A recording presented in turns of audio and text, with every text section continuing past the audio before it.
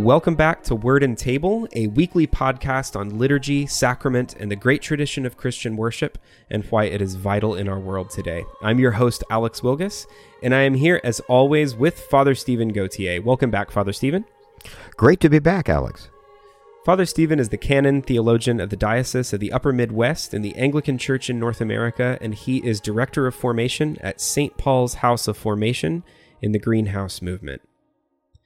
Father Stephen, we have Advent and Christmas coming up pretty soon, and so I really wanted to bring up with you the virginity of Mary, which is, of course, an incredibly important claim of the Christian gospel. It's in the Creed, as we'll get into. But the thing is that while all Christians agree that Mary was a virgin when she had Jesus, there's a bit of disagreement on how long she was a virgin, especially between Protestants and other traditions. So some traditions believe that she remained a virgin her entire life, and others believed that she had other children after Jesus. But everybody agrees that she was a virgin at the time that she had Jesus. So I wanted to get especially into this idea of the perpetual virginity of Mary, and talk about what it might reveal about our Lord and his mother, and the history there and some of the significance. So yeah, maybe you can tell us a bit about this doctrine of the perpetual virginity.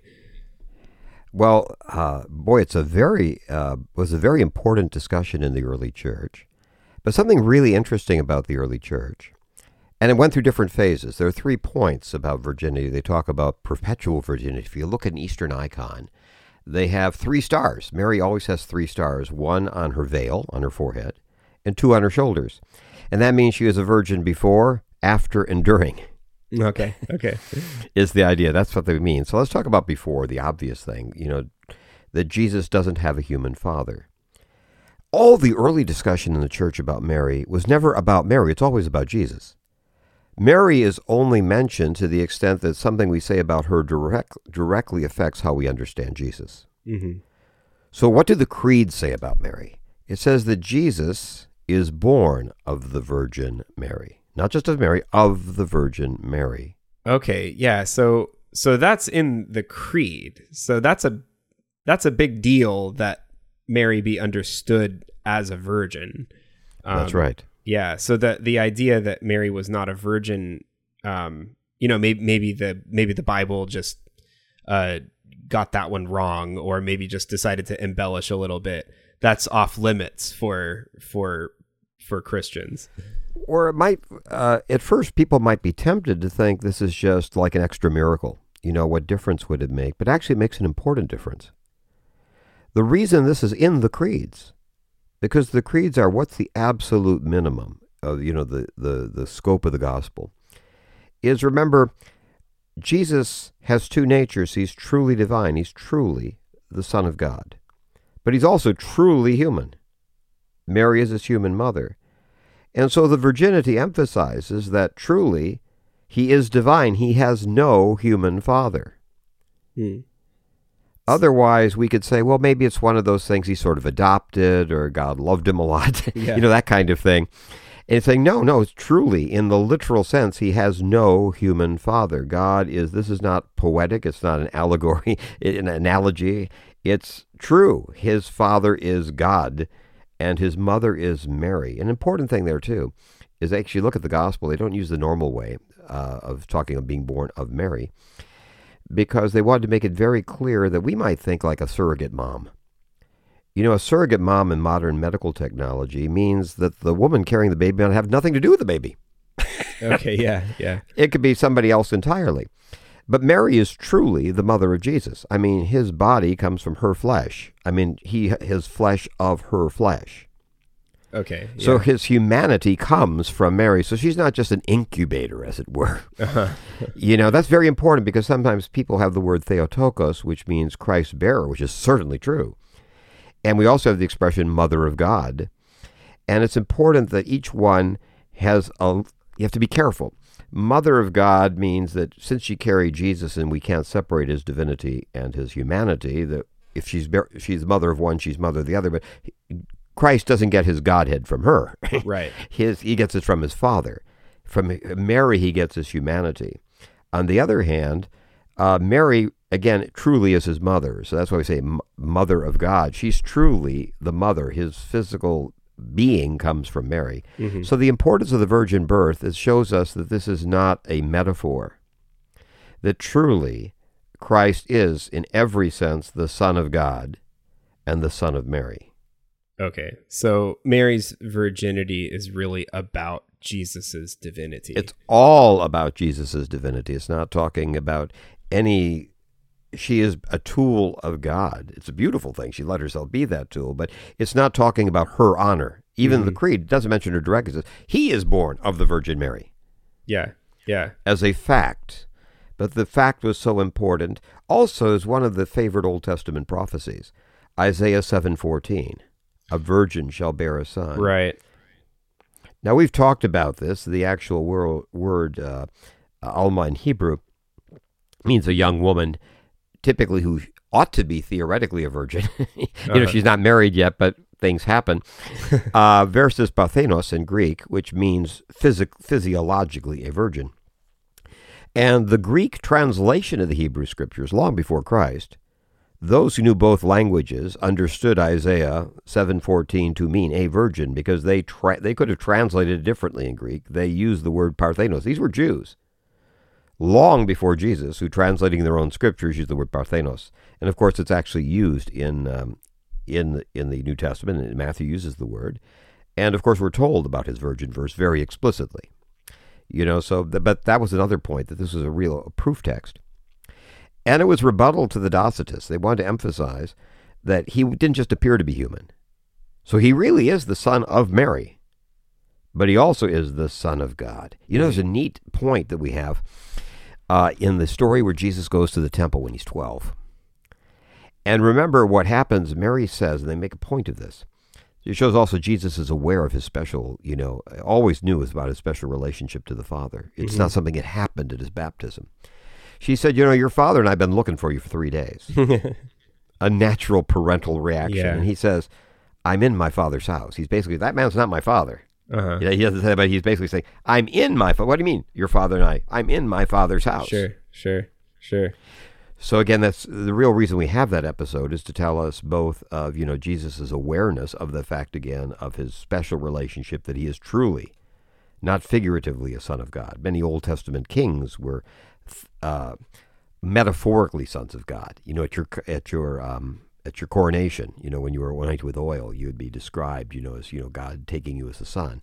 But no, he's really, in every sense, the Son of God. Okay. So that's the idea of Mary's virginity being proof of Jesus's divinity.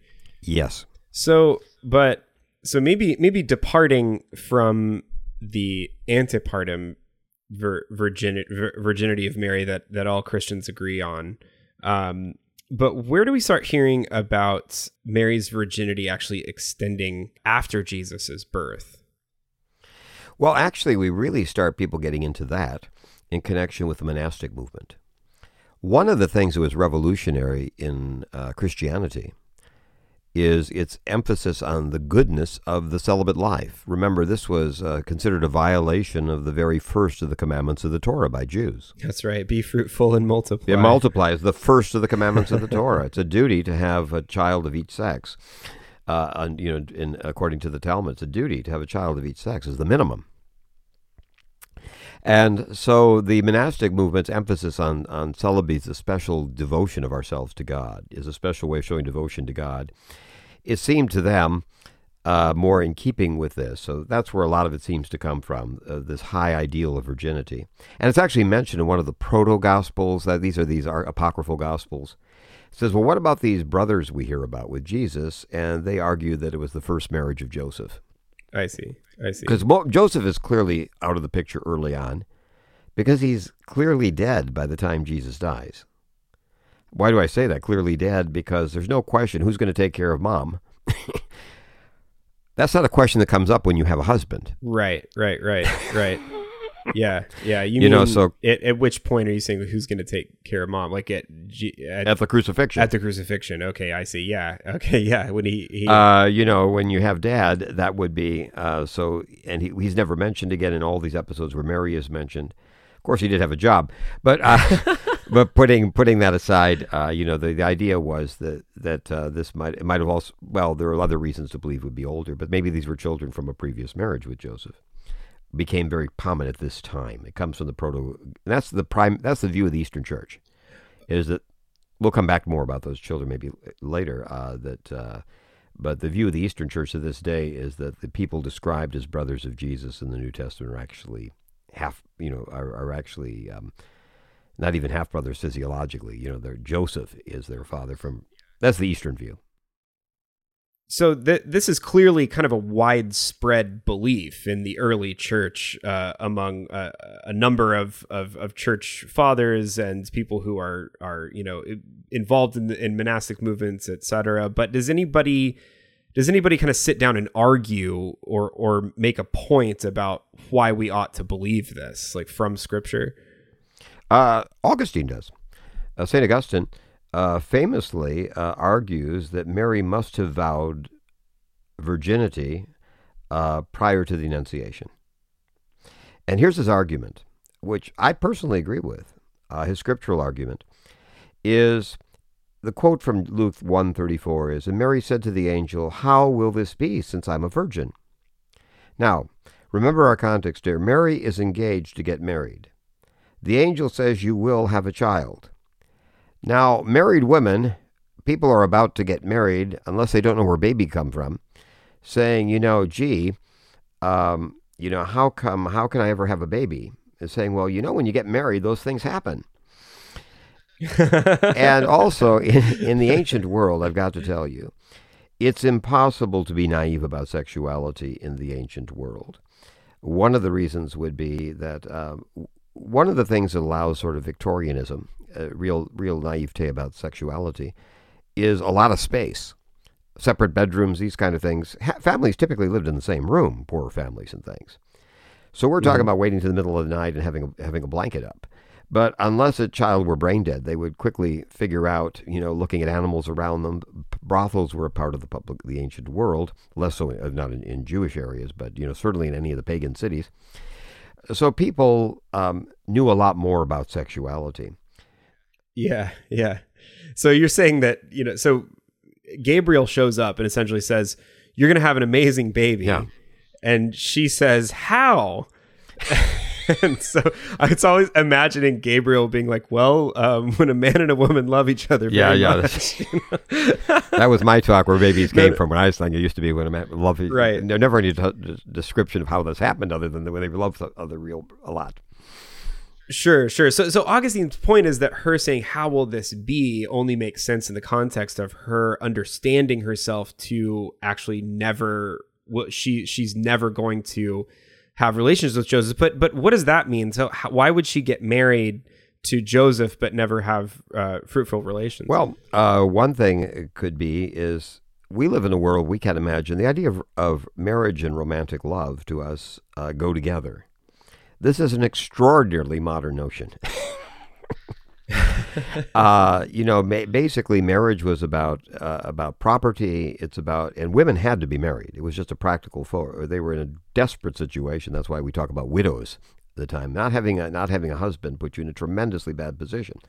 So the idea that this could have been basically a marriage of convenience, especially if this is what the Eastern Church would say, that if Joseph was an older man, she has a vow of virginity, he's willing to just enter into a marriage of convenience, which will take care of her needs. She'll have someone to take care of her, etc. Seems believable in a way to us, given women had to be married, basically, or it would be very difficult. You had to have an older brother, you had to have somebody. That could explain the marriage as she went in, saying, "Look, I've made this vow." People used to think such vows would be impossible to think of, but the Essenes taught us a lot about that. We used to think because of the first commandment, how could any Jew possibly? But then again, Jesus wasn't married, and people didn't find that a shock and call him rabbi. And we had these very pious group of people called the Essenes, who we know for a fact weren't married.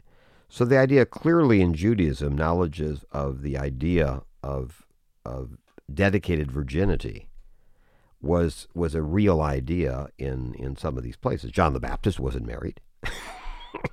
Okay. Paul wasn't married. So the category, right? So the category exists Yeah. for someone who's devoted to God instead of to fruitful marriage. Also, I got to tell you, another thing that could be very helpful too is what this would have said about Jesus. Is, people would say, in normal human terms, yes, this is a virgin birth, then she went on to have 20 kids. And simply say, don't give me, but they just jumped the gun. Yeah. Okay. So you're saying that this is it's a less convincing proof that Jesus is divine if Mary goes on to have more right, kids. Because how do we know? The obvious thing you would suspect, this is why we have the story of Joseph. Why do they tell us Joseph worrying about this? Is that's meant to be a proof of Jesus' virgin birth. If the fiancé knows that it can't be me, that's a pretty high testimonial. Yeah, he's the obvious suspect, you would think, would be, a woman suddenly who's engaged gets pregnant. Gee, I wonder how that could happen.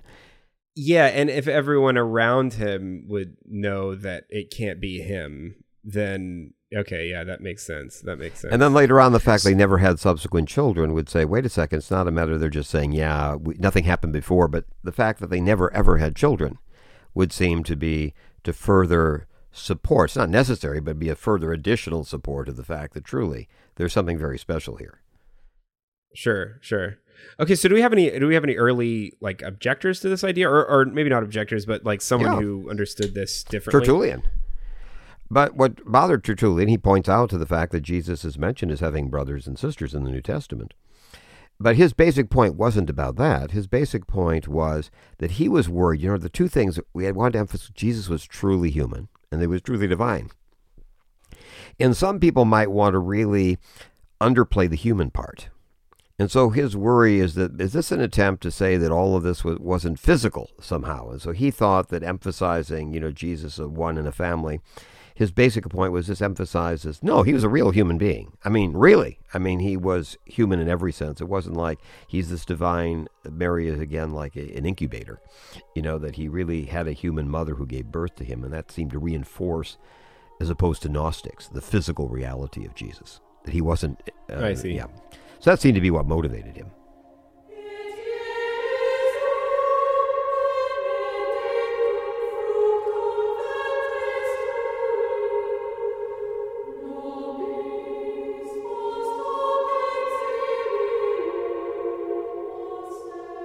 Yeah. So do we? This perpetual virginity of marriage of Mary. This extends to her physical virginity. Now they call it in part two, not the, just before and after, but during, meaning that the physical evidence of virginity was not harmed by the birth. Oh, interesting. Okay, I see. In a world where this is really important, I mean, people in many traditional societies to this day, is one of the things they expect when you come out of the wedding chamber is blood. Right. As proof that this is the real thing. And so the argument was that Ambrose actually talks about this based on Ezekiel 44:2. The Lord said to me, this gate shall remain shut, it shall not be opened, and no one shall enter by it, for the Lord the God of Israel has entered by it. Therefore it shall remain shut. That verse was beloved of the fathers. Their view is it was a miracle, and he did something physical to emphasize the reality of the miracle. And so Jerome took that position, but he had opposition. Helvidius didn't agree on that. Okay, so the physical that Mary's physical body doesn't end up like other women's physical bodies after birth, is what you're saying. Yeah, I see. So, but does this element of her perpetual virginity gain kind of wide acceptance? Yeah. I mean, it's presumed when you look at the arguments around the Council of Ephesus, both sides to the arguments about Mother of God, presume this. And when we have in the Council of Chalcedon, the fourth of the ecumenical councils, the second one that we have in the 5th century, They actually, in the Tome de Flavian, which is really where its main decree is, which was written by Leo of Rome, that it describes her as ever virgin. Which implied that. So, I mean, it was really adopted there, although later it'll come back to it at Second Constantinople, Second Nicaea, and just say it outright as a declaration. But in the first four ecumenical councils, the third, the discussions presume it. No one argues against it. They just take it as a given. And in Chalcedon, she is described with this taken as a given in a document approved by the whole council. Okay, so this is pretty much just accepted Christian belief until when? Well, it's going to be, even the title, it's going to be until the Reformation, and it's not going to be people like Calvin and Luther argued for it. Especially Luther was very accurate, arguing for the perpetual virginity of Mary. It was really more on the Anabaptist side, where you had people saying, let's just start everything fresh, and sort of liking to say, here's the church has been wrong, and there's great honor done to Mary, and saying, well, look, she's just like anyone else. And some people also were beginning to think that maybe this downplayed the, one of the things we talked about in the Reformation was how all Christians had a vocation, like the church. Mm-hmm. And the idea that somehow people who dedicated them to celibacy were a special holy class. And so they liked the idea that sort of, was this somehow taking away from motherhood and normal marriage? That the idea of a married couple would be neither one of them were intimate. So the connections of the doctrine of perpetual virginity to monastic movements start to kind of work against the doctrine. Like, people are not so high on it by the time of the Reformation. Well, as they were in the early church. In this country and things, that kind of movement is very important. Anabaptism has played a very critical role in North America, but not in Europe. Mm-hmm. I mean, there in Europe, we talk about Luther and Calvin. No. So both Luther and Calvin thought that Mary was perpetually a virgin. It was the belief of the entire church, without question from early times. It was approved as Mary had the type of Parthenos, the ever virgin, was actually approved at Second Constantinople and approved again at Second Nicaea. So in the sixth. So again, it was the universal belief of the church until no one questioned that, because largely it told us about Jesus. It was emphasizing the fact of who he was. Sure. So tell me about that. You brought up the thing that you brought up the Tertullian's objection, and also the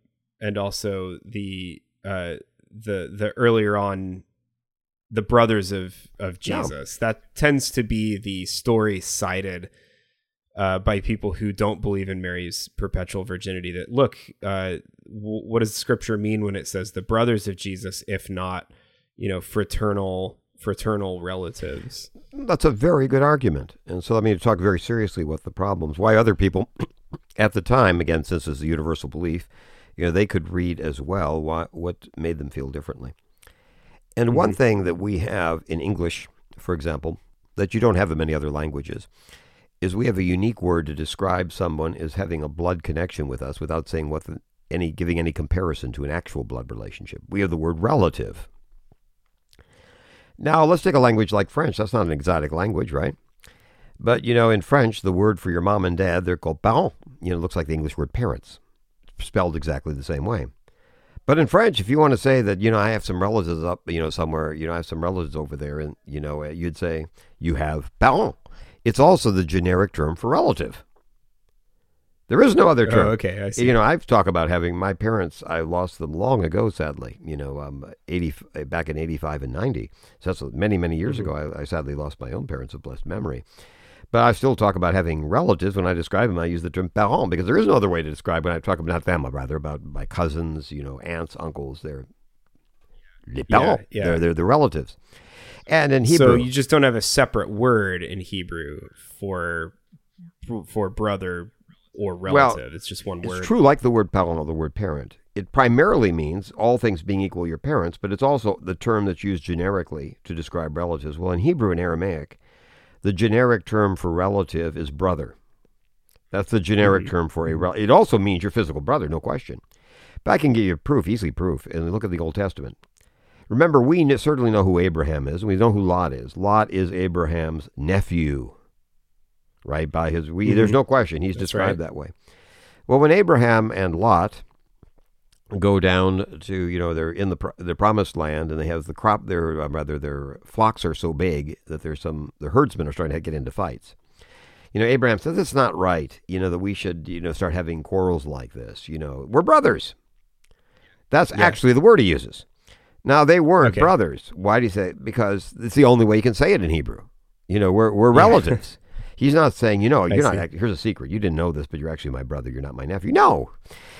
And so the point is that that certainly doesn't prove they're not their brothers, but it proves that there's an equal explanation. We simply know they're relatives, and they certainly could be his brothers. But what else would lead us to think that's not the case? And the first is, at the cross, is if he has all these brothers, that are literally his brothers, then how come we're worrying about what to do with mom? Again, he says, son, here's your mother. Mother, here's your son. Jesus is doing what any good son would do, is taking care of mom. Taking care of who's going to take care of her now, because that also makes us think that Joseph is probably gone, because the oldest son, would be, the firstborn would be, the one in charge. So we have that. Another thing is the names were given for his brothers are exactly the same as the children of the other Mary, who's described as a relative of Mary. So she has a relative, and guess what? Her children have the same names, James and Joseph. If you look at Matthew's gospel at the foot of the cross, the other Mary, the mother of. Two of those have the first two have the same names. And also sometimes people say, and they're right to ask these questions, well, he's described as the firstborn. Well, the first form is a juridical term. It simply means the firstborn, even if you never have any other children, is your firstborn, because it means they have the right to the estate. And it says, for example, in Jewish law, that the firstborn male has to be redeemed. There's a special commandment that says the firstborn male, remembering from the exodus of Israel in Egypt, that the firstborn were saying, they all belong to me. And so the firstborn, you have to pay back, or have a redemption of the firstborn. And so, believe me, if you're a Jew, you don't wait to see if other children see if you're firstborn. As soon as you have a son, he is the firstborn, and therefore he's subject to this. Firstborn does not imply more children. Actually, in the book of the Revelation, it talks about the assembly in heaven as being an assembly of the firstborn. Well, how many firstborn can you have? Well, it means they're all heirs. I see. Okay. So, and then go ahead, please. Yeah. So there's one other thing where in Scripture, I can't remember the verse, but it says that after that, Mary does not have relations with Joseph until Jesus is born. So it sounds like okay, then afterward they did, right? Like I would say, I didn't eat until I got to the restaurant or something, then I did. Right. What about that? Well, that's a good one, but that's a trouble with what we call semantic field in linguistics. Is the word until in English is a much narrower term. The Greek term, which is used to translate the Old Testament, for example, with the Greek edition, is, for example, let's use 2 Samuel 6:23. Remember, Saul had a daughter, Michal, that David got her as his wife, and she and David did not get along. Right. And it says, Michal, the daughter of Saul, had no child until the day of her death. Are we supposing she had a child after she was dead? I guess not. I mean, that would be quite a miracle. But to say I guess say not. some vegetarian, he never ate meat till the day he died, doesn't mean that he starts eating meat after his death. And so, but it's much more common in Greek this way. The word until, the Greek term for this, just doesn't have that limiting meaning. It means the entire time frame. It does not mean there's a change afterwards. It's simply, I can tell you for like someone saying, let's say someone's running for office wondering if they did drugs in college. I could say, until they finished, I can tell you all the way until they finished college, because I was with them in college, that they never did drugs. Well, that doesn't mean they started doing drugs once they got out of school. Right. So that's a linguistic misunderstanding. It's, again, in the Bible, we can show other instances where until clearly doesn't imply there's a change. I see. He's trying to say all the way up. There's no question about they miscounted the months, that nothing happened. There was nothing between these people all the way up until that point. That's the point we're making, that Jesus, there's no possibility Jesus in any way is connected with a human male. Okay, I see. Well, so I mean, it seems to me that out of all of these, the Annunciation, Augustine's point about the Annunciation is the most convincing. Like, why is it that Mary could not imagine having a child at that point? So it seems to suggest that she was really not expecting to at all. And that puts a really interesting spin on the story. I didn't really grow up. I didn't grow up believing this. I wasn't, forced not to believe this, but it just wasn't the picture. And I gotta say, seeing the picture this way, it does put a really, I think, really beautiful light, shed a lot of beautiful light on the story, and I think on both Mary and Joseph. So the idea that God blesses the poor and the ones that don't have any inheritance in this life, and that out of that apparent barrenness comes fruit. So the idea that Mary didn't think that she was going to have any heir at all, and that those fortunes are completely reversed by the favor of God, it seems very characteristic of what God of how God saves. And I think the other thing for me also is Joseph, how it seems like he wasn't really expecting to have such an interesting first year of marriage to Mary, like being an older man. The scripture says he's a just man. But being an older man, he and advanced in years, the fact that he flees with her to Egypt and goes on a donkey with all everything that he does for her, almost it takes on more significance and more weight if we assume that he's in his twilight years here. Also, got to say it says a lot about the guy. I think it's one of the reasons to be a Jew, you have to be the child of a Jewish mother. Being a father, the father doesn't count. Why? Because the only one we can ever really know for sure is the mother. We don't know who the father is ultimately in a pre-DNA world, and so the Jewish always goes to it's matrilineal. Even though the father is not, as far as inheritance, you're your father's son, but to be a Jew, you have to be born of a Jewish mother, because that's the proof positive, you're born of a Jewish mother. And so Joseph really had a lot of faith here. Mary knew for a fact this was true. Joseph couldn't know for a fact. Sure. I mean, he has the angel telling him, but it's different from Mary knowing, honestly. Yeah. No, it seems to recommend Joseph as well. So this is obviously the widespread belief of the early church. It's still the belief of the Eastern Church and the Roman Catholic Church. But what's our Anglican position on this? What does it take to be an Anglican vis-a-vis the virgin birth? Well, the only thing required by the creeds and by the 39 Articles of Religion, based on the scripture, is that we have to believe that Jesus has no father but God. That's it, that Mary is a virgin in the sense that Jesus in no way is the result of human intimacy. That his mother is, Mary is truly his mother. That's all that's required. So basically, someone could believe Jesus had brothers and sisters. That wouldn't violate Anglican position. It's expressly adopted in two Christological definitions here, but in Second Constantinople and Second Nicaea. But but again, we only adopt the first, four councils as such. And people could argue about the Christology here, because it's not talking about the nature of Christ on those.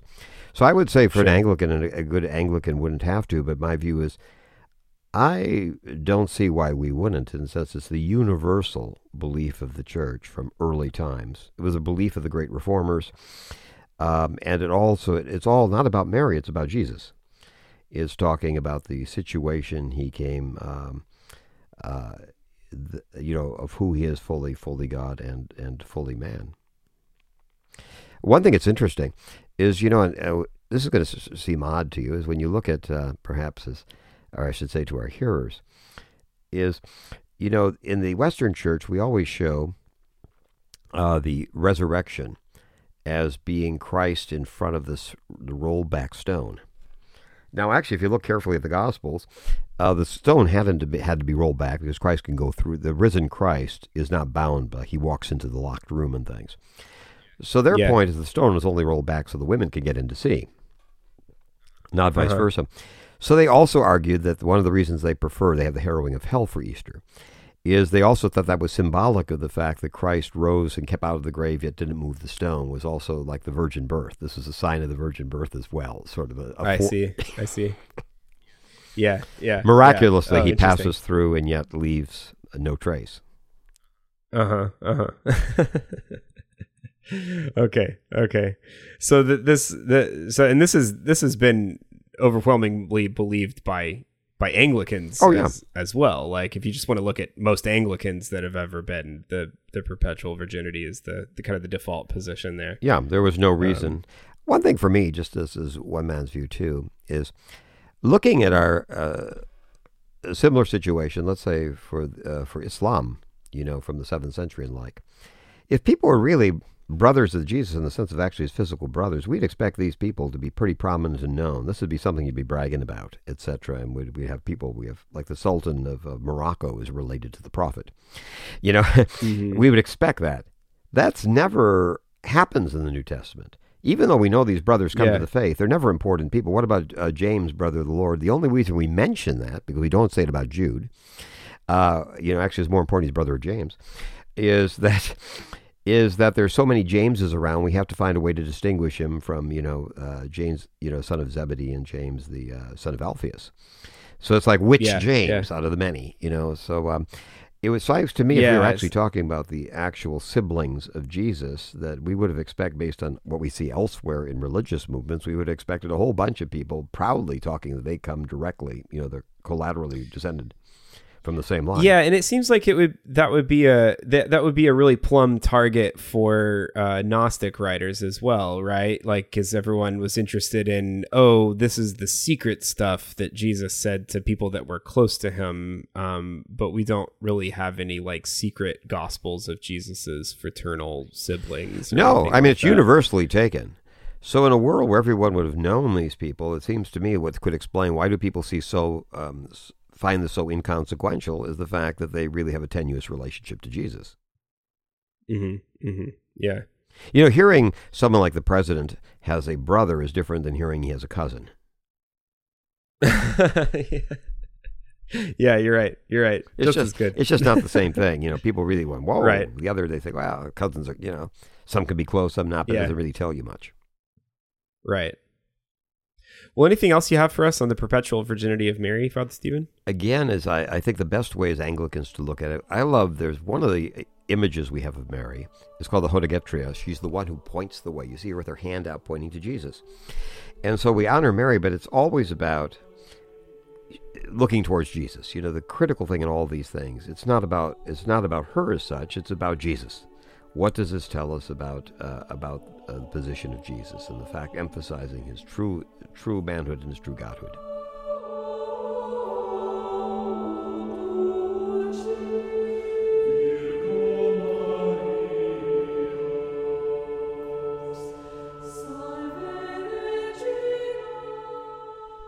Well, thanks so much, Father Stephen, and thank you for listening to Word and Table. We'll be back again next week for more on liturgy, sacrament, and the great tradition of Christian worship. Thanks for listening.